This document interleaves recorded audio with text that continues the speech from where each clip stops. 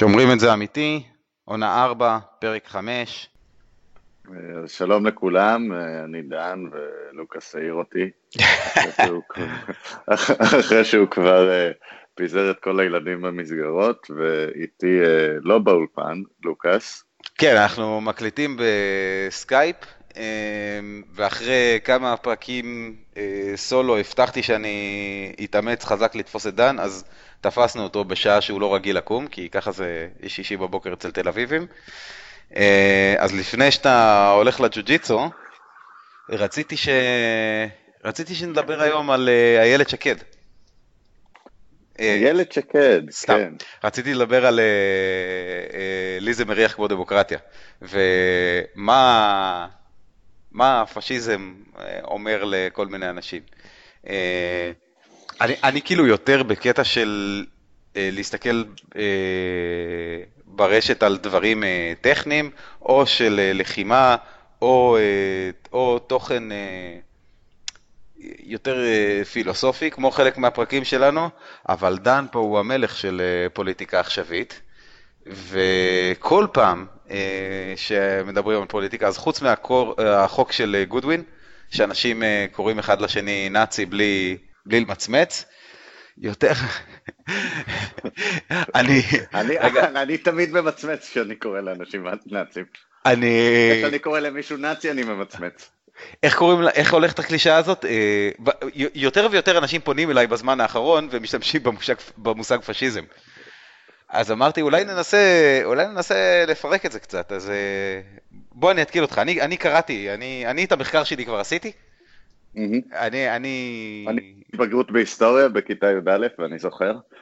כן, בדיוק. אז עכשיו אני יכול לדבר גם על אנטי-וקסרס וגם על פשיזם, כי רפרפתי על הערך בוויקיפדיה, אבל באנגלית. זה הרבה יותר אמין, זה it is known. אז בוא נתחיל מזה כאילו מנקודת מבט נגיד מאוד מדעית, קשה להתייחס למושג הזה בתור משהו בגרשיים אובייקטיבי, גם בגלל שבכלל קשה להתייחס לדברים אובייקטיביים כשאנחנו מדברים על מדעי החברה, so called, וגם בגלל שכל אחד מתכוון למשהו אחר שהוא אומר את זה. עכשיו, זה לא קביעה שלי. אם תסתכלו בוויקיפדיה, אז תגלו שהסופר ג'ורג' אורוול, כאילו אף אחד לא יכול להאשים אותו בלהיות שוגה בתחזיות שלו יותר מדי, הוא ב-1944... או בלהיות סימפטי לנאצים. כן, להיות סימפטי לנאצים או לצד השני. אז ב-1944 הוא כתב משהו כמו, לא יודע, תקראו את המקור לבד בוויקיפדיה, אבל שכיום כבר אי אפשר להפריד בין השימוש במילה פשיזם ובמילה בריונות. זאת אומרת, כבר אז... זה הוא כתב כבר אז. כן, יאללה, דבר. תראה, יש לי הרבה מחשבות על זה. דבר ראשון, יש מה זה פשיזם, ויש למה אנשים כשמשתמשים במילה פשיזם, וגם יש שני שימושים, לפעמים אתה משתמש במילה פשיסט באמת, ולפעמים אתה משתמש בה בהשאלה. אז אם נפרק רגע את מיטב התנועות האידיאולוגיות של הרצחניות של המאה ה-20, אז בתור כותרת גג, בדרך כלל אנחנו מדברים על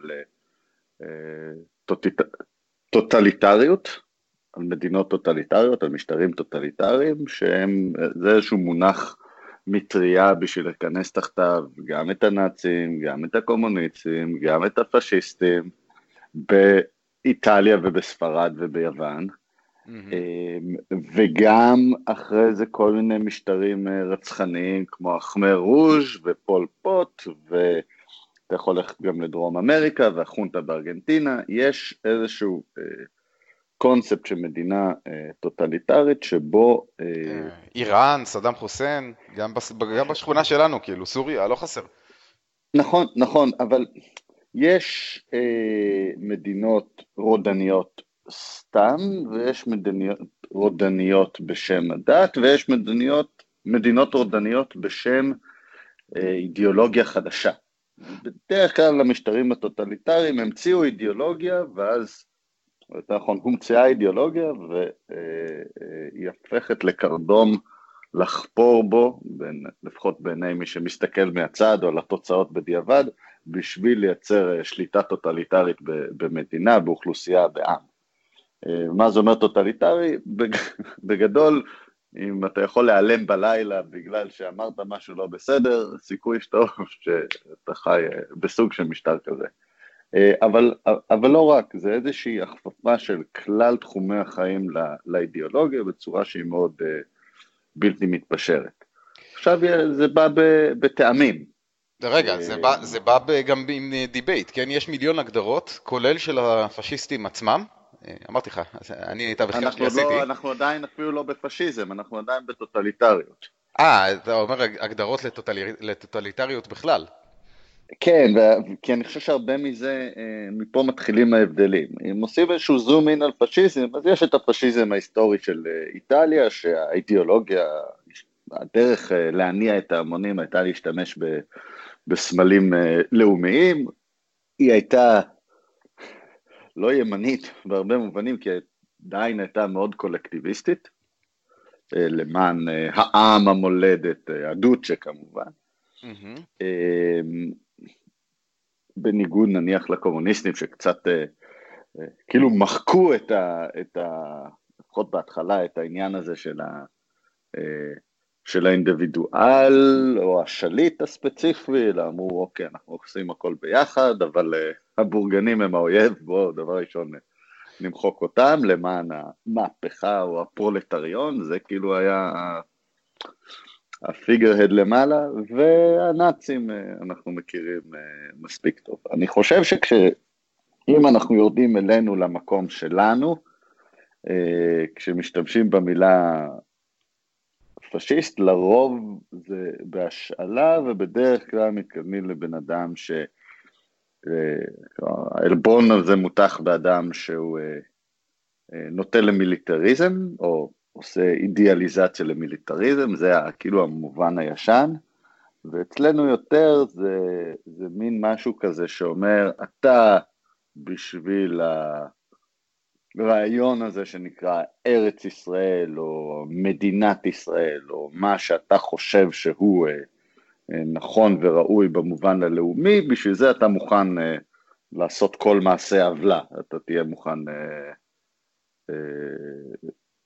לכפות את דעתך, לבטל את הדמוקרטיה, לרצוח אנשים, ואפשר לקחת את זה לכל מקום. לי זה מריח כמו ציונות, אתה יודע, כי זה מורכב יותר, נכון? ברור, אבל אלבונות תמיד קשה לקחת ברצינות, הם תמיד משטחים את המציאות. אז אני רוצה להבדיל בין כאילו פשיזם כמשהו שבטיחים אותו, ופשיזם כמונח טכני. אז תשמע, יש פסיקה מאוד מעניינת של בית המשפט, לא מזמן, בנוגע לתביעת דיבה של ארז תדמור. ארז תדמור, אם תרצו, אני לא זוכר אם זה ההוא שגנב נשק, או ההוא שצבר דלק, אחד מהשניים. אז מישהו קרא לו פשיסט, והוא נורא נעלב, והוא תבע אותו דיבה, ובית המשפט הלך ובדק טכנית את השאלה, האם תנועת אם תרצו היא תנועה פשיסטית, ובית המשפט קבע שהיא אכן תנועה בעלת מאפיינים פשיסטיים. במובן הזה שהיא תנועה פולקיסטית, היא תנועה... כן, אבל עוד פעם, אתה יכול להגיד את זה גם על תנועת אחדות העבודה, כאילו, גם על ארגון השומר המקורי, אתה יכול להגיד את זה על ההגנה, על הפלמ"ח, כאילו... אבל עד היום אף בית משפט לא עשה את זה, בניגוד למקרה הזה. לא עשו את זה כי אין אף אחד שיש לו סטנדינג. בישראל שמסתובב עם תווית פשיסט מבית משפט, כאילו זה חתיכת הישג. כן, זה כמו שלדון, I'm not crazy, my mother had me tested. אז אפשר ללכת ולקרוא את הפסיקה הזו ולראות מה המאפיינים הטכניים כמו שמוגדרים בחוק הישראלי או בפסיקה הישראלית לגבי מה זה פשיסט. כן, אבל אז מה שמעניין זה לראות,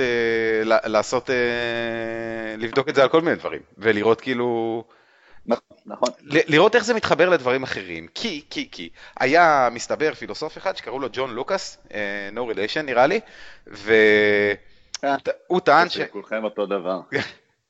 הוא טען שאין דבר כזה פשיזם גנרי, והוא אמר לי משהו שאתה אמרת לי לפני איזה 15 שנה, הוא הכליל את הקומוניזם סלש סוציאליזם של סטלין לגמרי בתוך המטריה של פשיזם, פשיזם. כן. הסובייטים והמאואיסטים הטיחו את זה אחד בשני חופשי. מה, כוס קפה? יש לעשות גם לך? כן. שומע את זה? חשבתי שאני לא בתוך הלופ, אבל כן, אני צריך... לא, לא, חופשי, אנחנו שומרים את זה אמיתי לגמרי, כאילו אם אתה רוצה ללכת לשירותים ונקליט גם את ההורדת מים. בפרק הבא. בפרק הבא, stay tuned.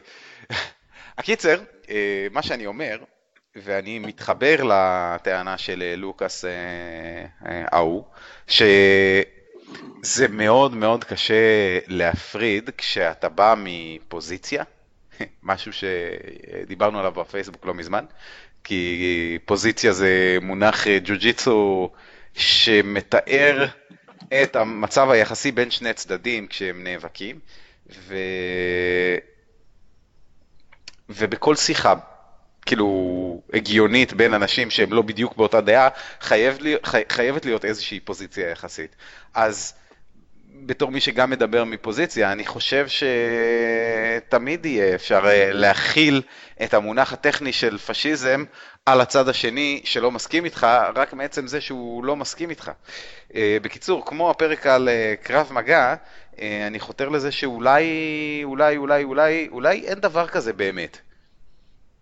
אני אגיד לך מה, נגיד אני ודאי מדבר פוזיציה, לא כל מי שלא מסכים איתי אני חושב עליו שהוא פשיסט, למעשה כנראה ממש מעט אנשים אני חושב שיש להם נטייה מהזן הזה לפשיזם. אני לא חושב שביבי פשיסט, רחוק מזה, למשל. אוקיי. אני חושב שיש נטיות, אתה יודע, פרוטו-פשיסטיות בחלקים מסוימים שעל הימין, יש כזה ימין משיחי לאומני לא דתי, שם זה קצת קיים, כי לפחות באזור הדתי באמת, אתה יודע, בסוף יש אלוהים למעלה, אף אחד לא מעליו, זה דבר חשוב. אבל יש, אתה יודע, נראה לי שארז תדמור הוא כזה דוגמה טובה, הוא היה משתלב יפה אצל פרנקו או משהו כזה, כאילו זה תפיסת עולם כזו שאומרת הלאום הוא יותר חשוב מהכל, כל מי שלא מבין את זה הוא פוסי וצריך להעמיד אותו לקיר כי הוא בוגד, וצריך להרוג את כל מי שהוא לא מהלאום שלי, והלאום שלי צריך שטח מחיה וכו' וכו' וכו'. רגע, זה ארבע טענות שונות, כן? כל אחד מהם הולך למקום אחר. ברור, אבל... צריך להרוג את כל מי שחושב אחרת, נניח, זה יכול להיות מאפיין חזק לכל שלטון טוטליטרי, לא משנה מאיזה אידיאולוגיה הוא בא. אבל אתה יודע, סיוט הבגרות בהיסטוריה, יש כזה מאפיינים, יש כזה סט מבחנים. עכשיו, בינינו, אתה יודע, טוטליטריות קומוניסטית לא טובה או רעה יותר מטוטליטריות פשיסטית, זה סתם באמת עניין של פלייבר. It's just as bad. אז זהו, אז לפני שאני אספר מה אמרת לי אז שמחבר, אני חושב, חזק בין קומוניזם ופשיזם. כאילו בקצרה, ההבדל התיאורטי בין שמאל וימין, שזה משהו שרציתי לבדוק אותו ולא הספקתי לפני הפרק, אבל בטח יש מלא אנשים שיודעים, זה קשור לאיזה סדר ישיבה, נכון? בפרלמנט הבריטי. כן. אז לכאורה, בפן הכלכלי לפחות, הם אמורים להיות בקצוות שונים, נכון? קומוניזם אמור להטיף לשלטון מאוד מאוד ריכוזי, שהמדינה מחזיקה, כאילו לוקחת מיסים מאוד גבוהים או 100% מס, ונותנת את כל השירותים. ובצד השני, לכאורה אמור להיות בכלל ליברטריאניזם, שאומר, או אנרכיזם, כן? של אין מדינה בכלל וכל אחד יכול לעשות מה שהוא רוצה. אבל אפקטיבית התנועות שהגיעו, הקיצון שהגיעו לשלטון אמיתי בעולם, כן היו פשיזם מול קומוניזם, שהדמוקרטיות הליברליות תמיד תופסות איזשהו מקום באמצע על הספקטרום. זאת אומרת, הם לא כותב נפרד, כלכלית. חד משמעית אתה צודק, כלומר, תראה, בסוף ההבחנות האלה הן הבחנות תיאורטיות ומלאכותיות, כלומר, לא חשוב איזה אידיאולוגיה רצחנית תיקח, מהר מאוד היא הופכת להיות סתם תירוץ למשהו אחר. כן, היא לא אמיתית. אבל אם נשאר בעולם הגנרי הרעיוני, מה שאני קורא לו זמן קפוא, או הקשר, שבו אנחנו לא מדברים על נתונים טכניים אמיתיים, אפשר, אתה יודע, דברים שנבנים מהחזרתיות, דיברנו על זה הרבה פעמים, אז אפשר לדבר על כתבים בין הרעיונות, ואז לנסות להשליך את זה למה שקרה במציאות, כאילו לבנות את זה אחורה. תכלס, התנועות הפשיסטיות באיטליה התחילו בתור ריאקציה לתנועות סוציאליסטיות, שבאו מגרמניה בעיקר, אני חושב. כן, אז אם תיכנס, אז כאילו בצד אחד יהיו לך אנשים שאומרים, בוא נמחק את כל הלאומים, הפרולטריון, קבוצת ההתייחסות שלנו, ועל הדרך נחסל את הבורגנים. באופן טבעי, הבורגנים שאותם השאר רצו לחסל, אמרו, לא, כן, בוא בדיוק. נשמור על הלאומיות שלנו, הלאום זה מאוד חשוב, ונהיה כולנו למען איטליה והעם האיטלקי, ולא ניתן לקומוניסטים האלה לאחד אותנו עם כל השאר. אגב, המילה פשיזם, בדיוק כמו שהמילה קומוניזם מקומון, כן? זה מכאילו משהו שמשותף להרבה אנשים או לכולם. אני חושב שקומוניזם זה מקומיון, אגב. כן, אבל זה הכל אותו שורש. זה אותה שורש של קום, של ביחד עם. ביחד, כן. בשפות הלטיניות. אז פשיזם, מסתבר שזה כמו, איך קוראים לזה? סמל רומי. לא, זה כמו פאגט. זה אסופת זרדים. פאשי, זה כמו פאשה, פאשה בפורטוגזית זה חגורה. נכון, זה הסמל של השיבולים על הדגל הרומי. אז אסופה של זרדים שהם חלשים בנפרד וחזקים ביחד. כן, כן. אז הביחדנס הוא שם מהמקור, כאילו בכל הכתבים, וגם דמוקרטיה, כן? כאילו הדמו זה העם, אוסף אנשים. נאציזם זה הנציונל, אז הם שמים את הנציונל לפני הסוציאליזם, אבל כן, הם היו די גרועים כלכלית, הנאצים. כאילו, אם אתה מנתח את ההתנהלות הכלכלית שלהם, זה היה משהו ש... כל המדינות האלה במילא פעלו בכלכלת מלחמה במשך 20, זה לא כזה, it's irrelevant. זה כמו... זה ששוק חופשי הוא כנראה יותר רובסטי מכל דבר אחר. לא, תראה, צריך לזכור מאיפה זה בא, היה לך תקופה קולוניאליסטית שבה, באמת, היה שוק חופשי לא מרוסן לחלוטין, יכולת לקנות אנשים, יכולת לקנות מדינות, יכולת להקים צבא, כאילו, באמת, השוק היה חופשי לחלוטין, כולל... Good times, good times. טוב. כן, זהו, אתה פה התנתקנו לרגע. נתתי הרצאה מדהימה, אבל אני כבר לא זוכר מה רציתי להגיד. לא, דיברנו על הקולוניאליזם, שהשוק היה חופשי לגמרי, ואז זה נעשה. אז על מה אנחנו רוצים לדבר? אז רגע, אז דיברנו על ההבדל בין ימין ושמאל תיאורטי, ועל איך היה תקופה של שוק חופשי לגמרי בקולוניאליזם, ואז אולי בתור איזון, אולי כי זה ההמשך הטבעי של דברים, ואולי סתם קומפלקסיטי של אבולוציה, תתחיל להשתנות, נכון? המהפכה הקומוניסטית שלא קרתה בוואקום, זאת אומרת, גם מסביב לרוסיה, היו כל מיני חברות שחיפשו שינוי. אחד מהכותבים שם בערך של פשיזם מדבר על עקרונות 1914 מול עקרונות 1700 ולא זוכר מה, מתי הייתה המהפכה הצרפתית? איזה מהן? זאת של חירות, אחווה ושלוות נפש. כאלה היו. 1745, 1729, כן, כאילו, בדיוק, בדיוק. זה תהליך ארוך. אז אלה עקרונות 1900 ו-X מול עקרונות 1700 ו-X. זאת אומרת, אם הצרפתים פתחו את הפתח הזה של דמוקרטיה וליברליזם, שבקיצון שלו, סגנון פיטרסון, בקיצון שלו הולך שמאלה ושמאלה ושמאלה ונהיה קומוניזם, אז הריאקציה היא ללכת ימינה וימינה וימינה, ולא לחזור למלוכה, אלא ללכת באמת לשלטון טוטליטרי פשיסטי כזה, כמו שהאיטלקים ניסו לכוון אליו.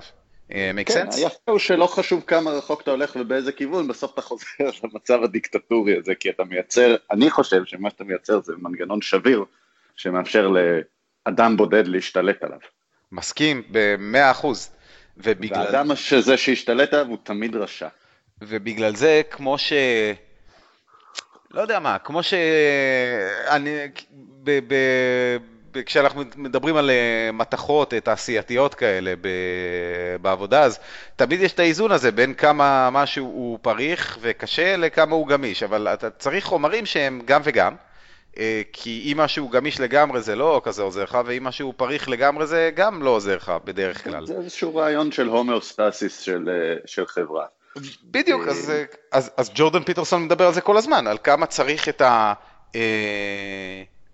את השמאל, אפילו השמאל המוזר והרדיקלי, כי אתה צריך אנשים שחושבים out of the box, והם יצירתיים, והם מחפשים כל הזמן שבירת מוסכמות, ואיך לאתגר דברים, כדי לייצר דברים חדשים. ומצד שני, אתה חייב גם את הימין, ואפילו את האולטרה ימין, השמרני ודרומה, כי אתה צריך אנשים שיודעים למסגר דברים, ולבנות ארגונים, ולהיות כאלה מסודרים, ולעשות פרוצדורות.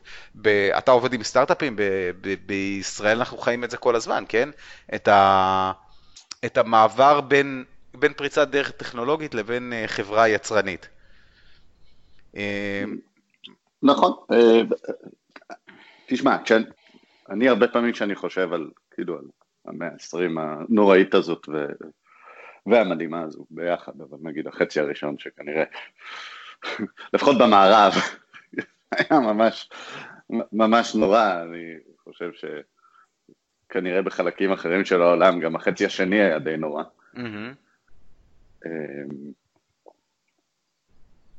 אתה יודע, אתה מסתכל על אירופה ואתה אומר, טוב, הם באו מאיזה, אתה יודע, הרעיונות ששלטו בכיפה היו מין רעיונות דרוויניסטיים כאלה של החזק מנצח, מתקופה פרועה של קולוניאליזם שבה זה ככה היה.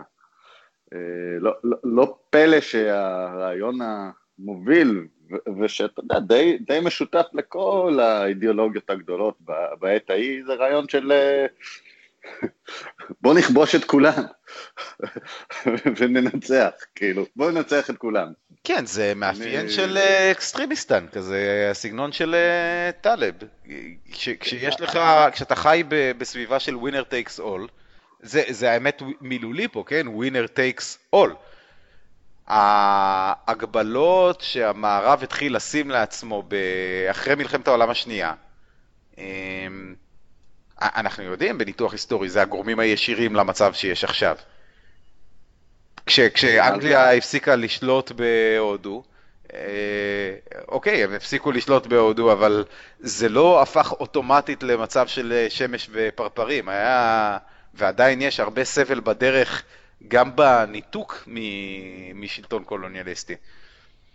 ודאי, כלומר, אתה יודע, רק תחשוב על קונגו ורואנדה, כאילו, כן.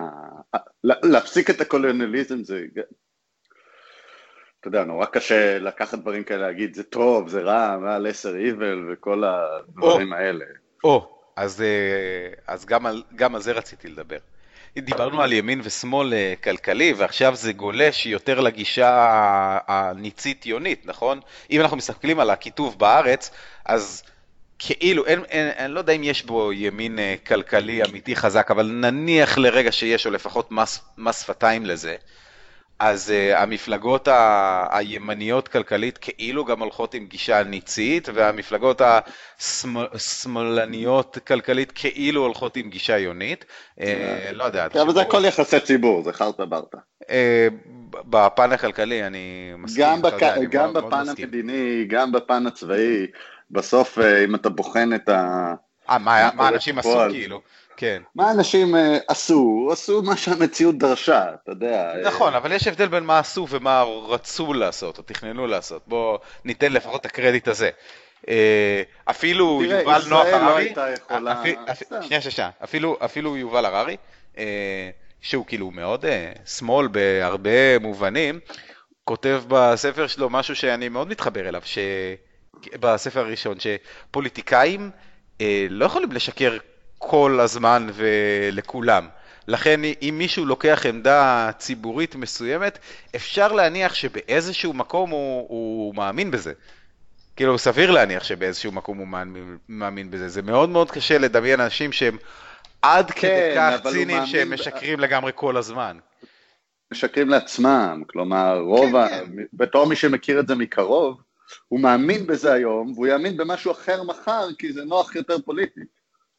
אוקיי. האנשים שעוסקים בזה הם מאוד מאוד מאוד גמישים במובן הזה.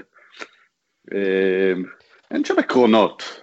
אז לא יכולים להיות, כי מי שיש לו עקרונות, בטח במצב של הבגרות הפוליטית של הציבור בארץ, פשוט הוא נהיה, הוא לא יכול לנצח. לא יודע, לפעמים כן, מקסימום מקומי כן. אתה דיברת על ההישגים, נגיד, של פייגלין לזמן מסוים.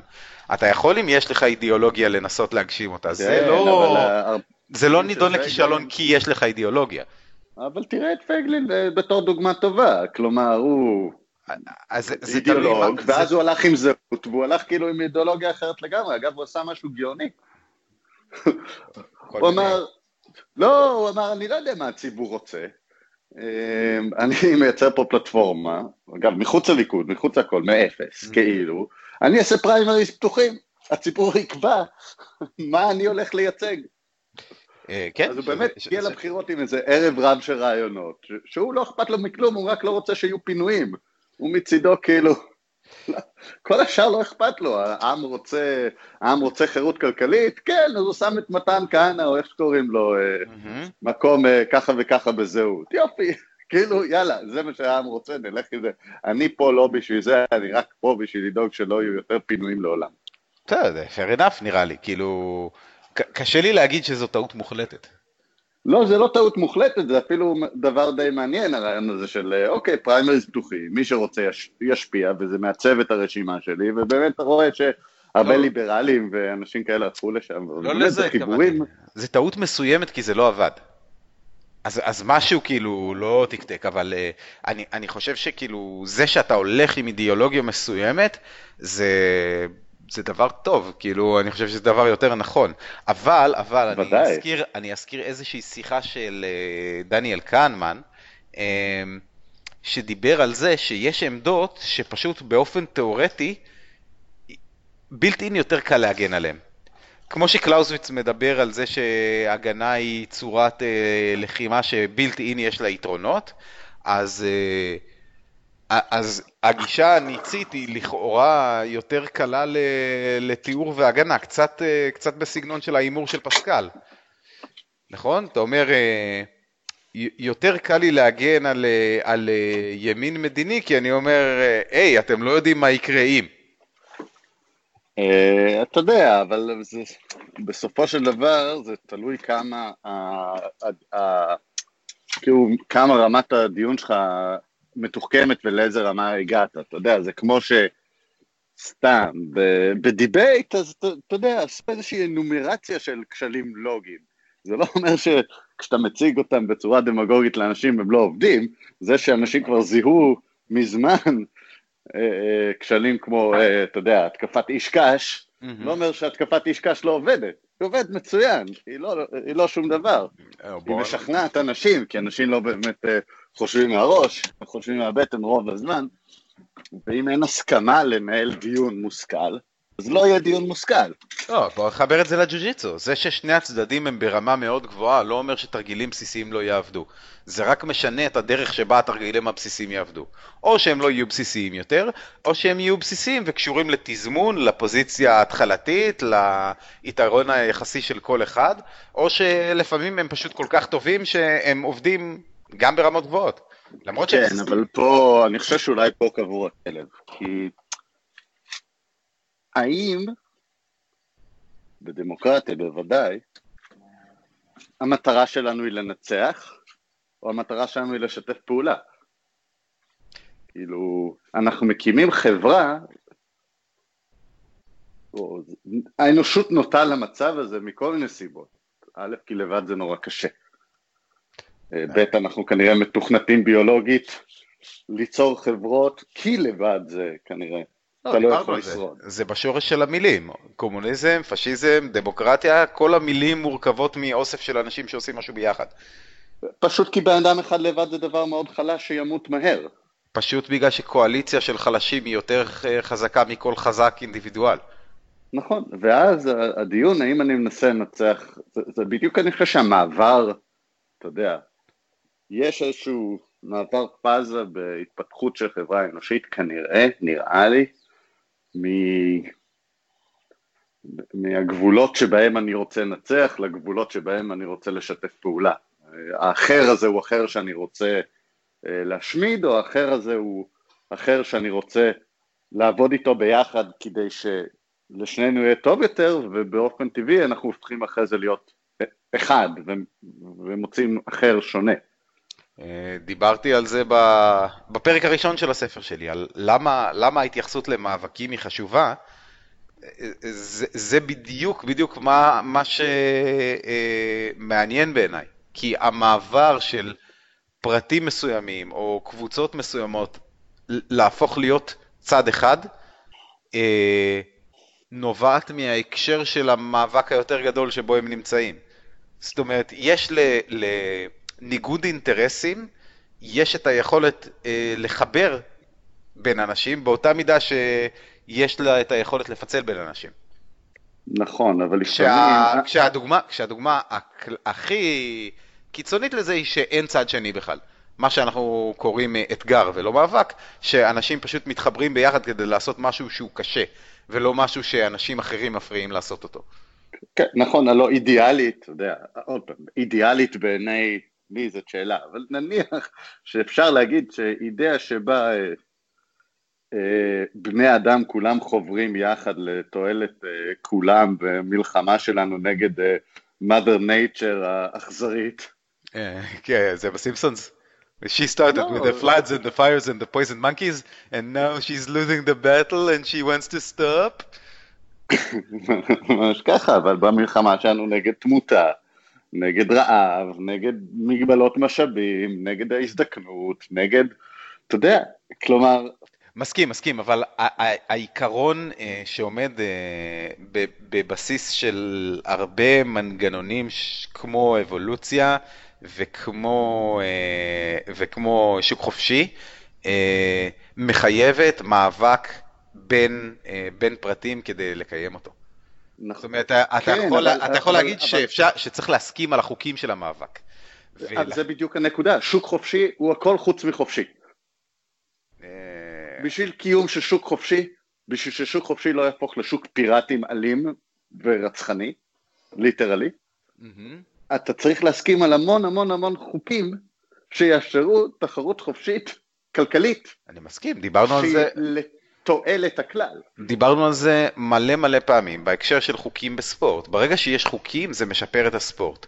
ספורט שהוא נטול חוקים לחלוטין, הופך מהר מאוד למלחמה אטומית.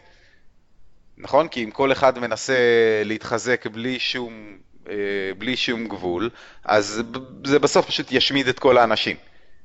אני חושב שזה יותר עניין של שיקולי טווח ארוך וטווח קצר. אם אני מנסה להתחמש כמה שיותר בטווח הקצר, בלי להבין את ההשלכות לטווח הארוך, זה מה שקורה. אני מייצר מרוץ חימוש שלא מתחשב בהשלכות על עצמי. זה הגבר אינסופי של ניגוד האינטרסים, ומה שאנחנו מחפשים בעצם זה בקרה טובה.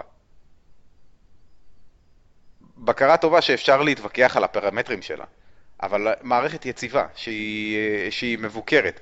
עכשיו אפשר להגיד, מבוקרת על ידי מה?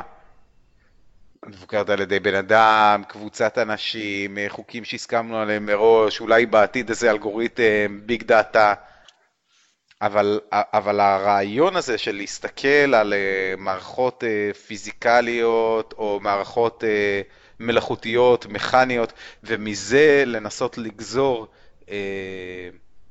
שיטות פעולה, זה מה שנראה לי חסר בוויכוח. כי מה שאנחנו מחפשים זה לא מה אפשר להגן עליו בוויכוח, או מה שקראת אתמול, איך לנצח, אלא בעיית חיזוי. אנחנו מנסים לייצר מצב שהוא ניתן לחיזוי ולהגיד, רגע, אם נעשה ככה אז יקרה ככה, אם נעשה ככה אז יקרה ככה, ולכן בוא כבר נסתכל על התוצאה הרצויה, בגלל שאנחנו יודעים לגזור ממנה אחורה איך להתנהג. כן, אבל יש לך בעיה שמקדימה לזה, כי זה בור עצום. אין בכלל הסכמה על מה התוצאה הרצויה.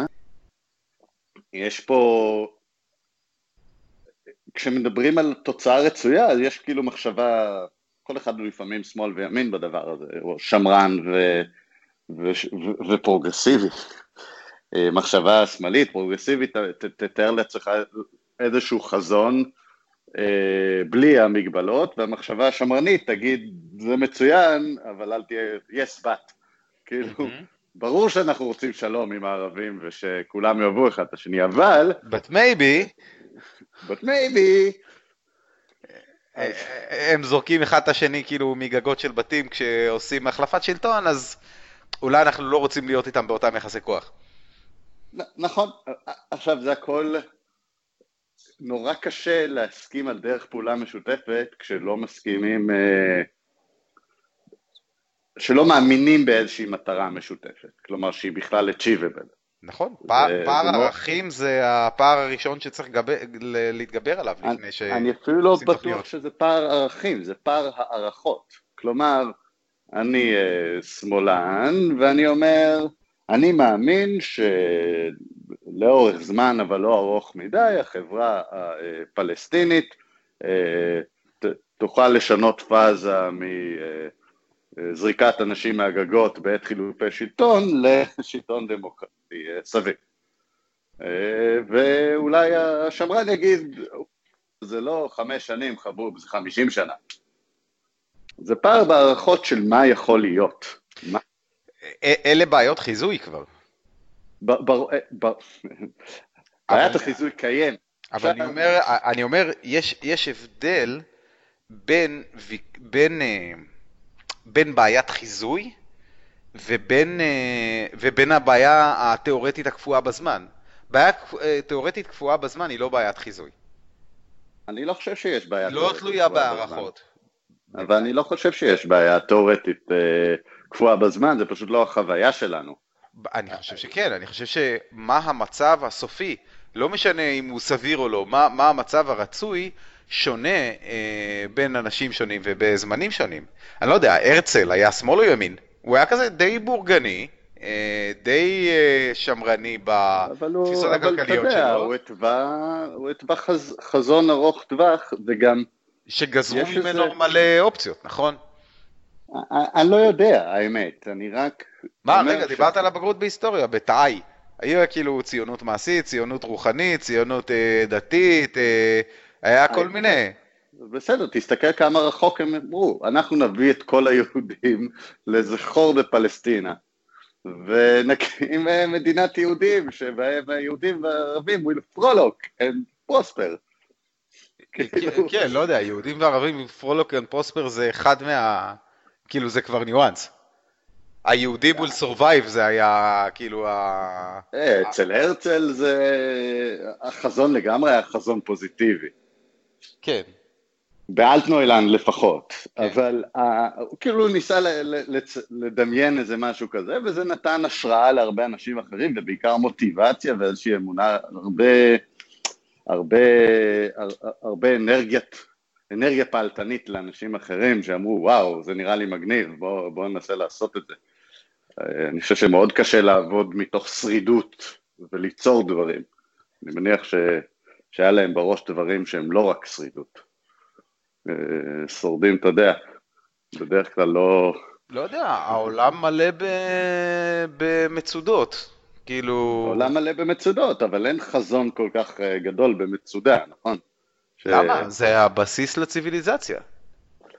אולי, אבל מי שאומר, רוצים להרוג אותי, בוא נבנה מצודה, לרוב לא חושב על...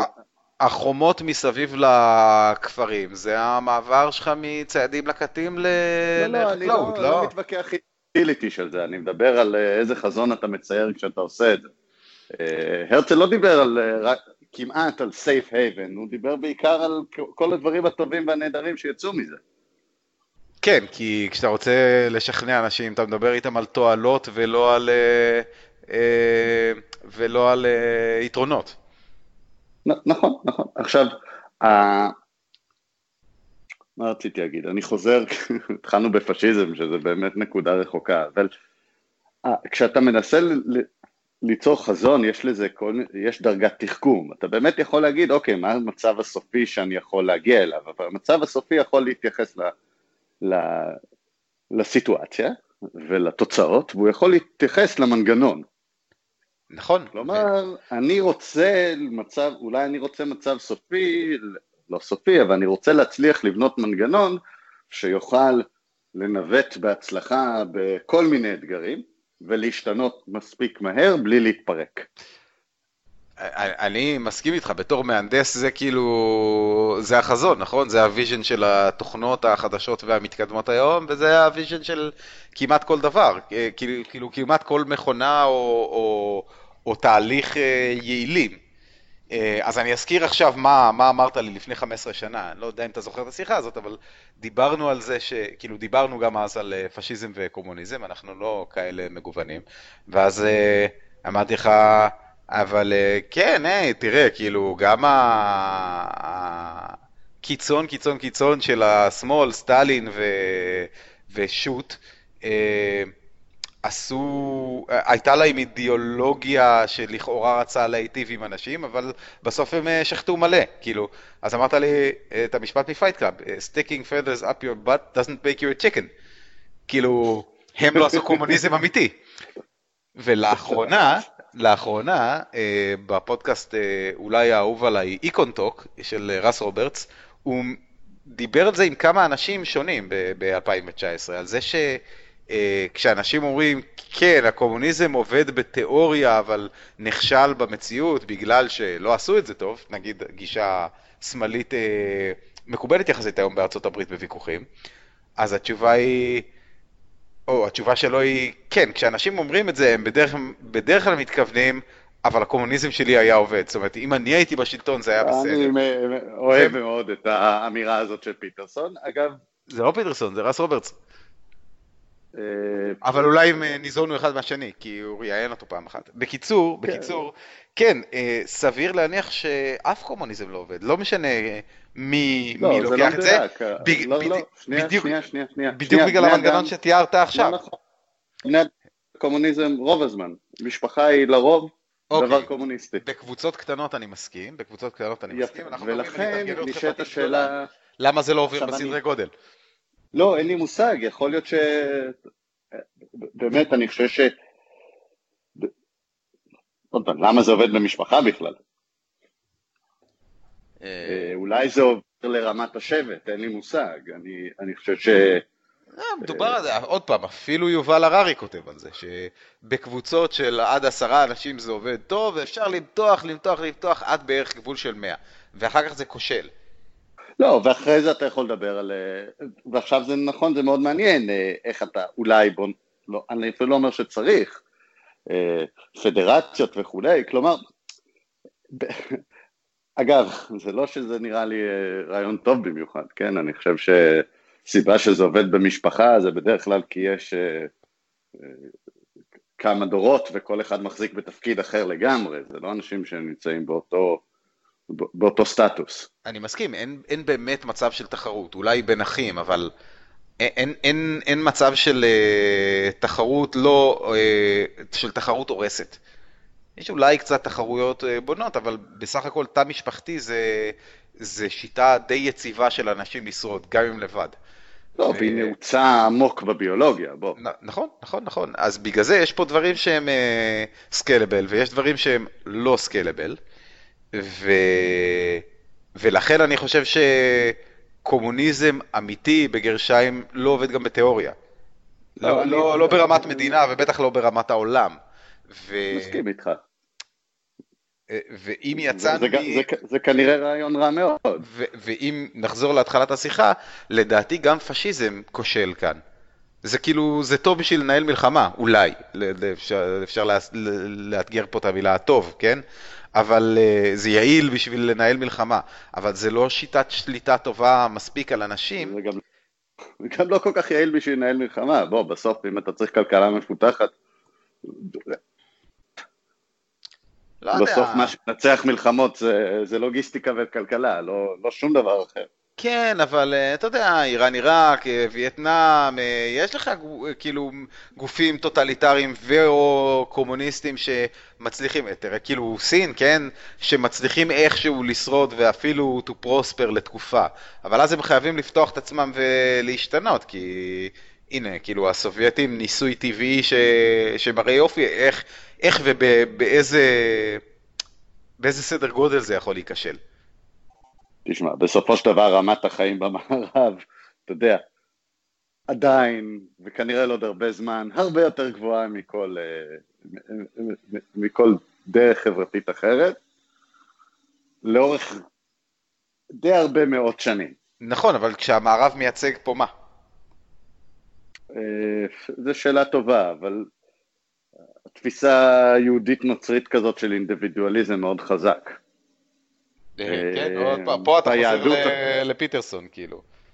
לא, ביהדות יש ספר נפלא שנקרא אי ציות ודמוקרטיה. אסופת מאמרים כזו על הקונספט הזה של לא לציית, שזה אולי הבסיס הכי עמוק של אינדיבידואליזם. ויש שם מאמר מאוד מעניין, אחד המאמרים מאוד מעניין שמסתכל על השורשים של זה ביהדות של הנביאים, של דמות הנביא, שכל הרעיון הזה היוטיליטי של הרעיון הזה של אלוהים שאומר, זה לא משנה שאתה מלך, אתה משרת רעיון נשגב יותר, ואם לא תשרת אותו, שזה בעצם אולי לשרת את הקבוצה, אתה תודח, אתה לא קדוש, מצד אחד, ומצד שני החובה, נכון, כשאליהו הולך ומביא את דוד למשוח אותו תחת שאול, כי שאול חטא. זה האקט האולטימטיבי של מרד ואי-ציות. ואי כפיפה לסמכות בשם ערך נעלה יותר. אז הרעיון הזה קיים במערב של קדושת הפרט, הוא יכול להיות שהוא הדבר הזה שגורם לחברה, לא יודע מה, להיות עשירה יותר, מצליחה יותר, חזקה יותר, לכפות את הערכים שלה על חברות אחרות, או לא לכפות אפילו. בנקודה הזאת היינו צריכים לעצור בגלל בעיות טכניות, לא יכולנו להמשיך לשמוע את דן, ופחות גרוע מזה לא היינו יכולים להמשיך לשמוע אותי, אז נצטרך להשאיר את הפרק הזה במקום עם הסיום המסורתי של מי שהקשיב עד לפה בעיה שלו, מי שהקשיב עד לפה נשאר עם קצת חומר למחשבה, התחלנו מפשיזם וסיימנו כנראה מה הסוד השיווקי של דמוקרטיות ליברליות מערביות. קראתי איפשהו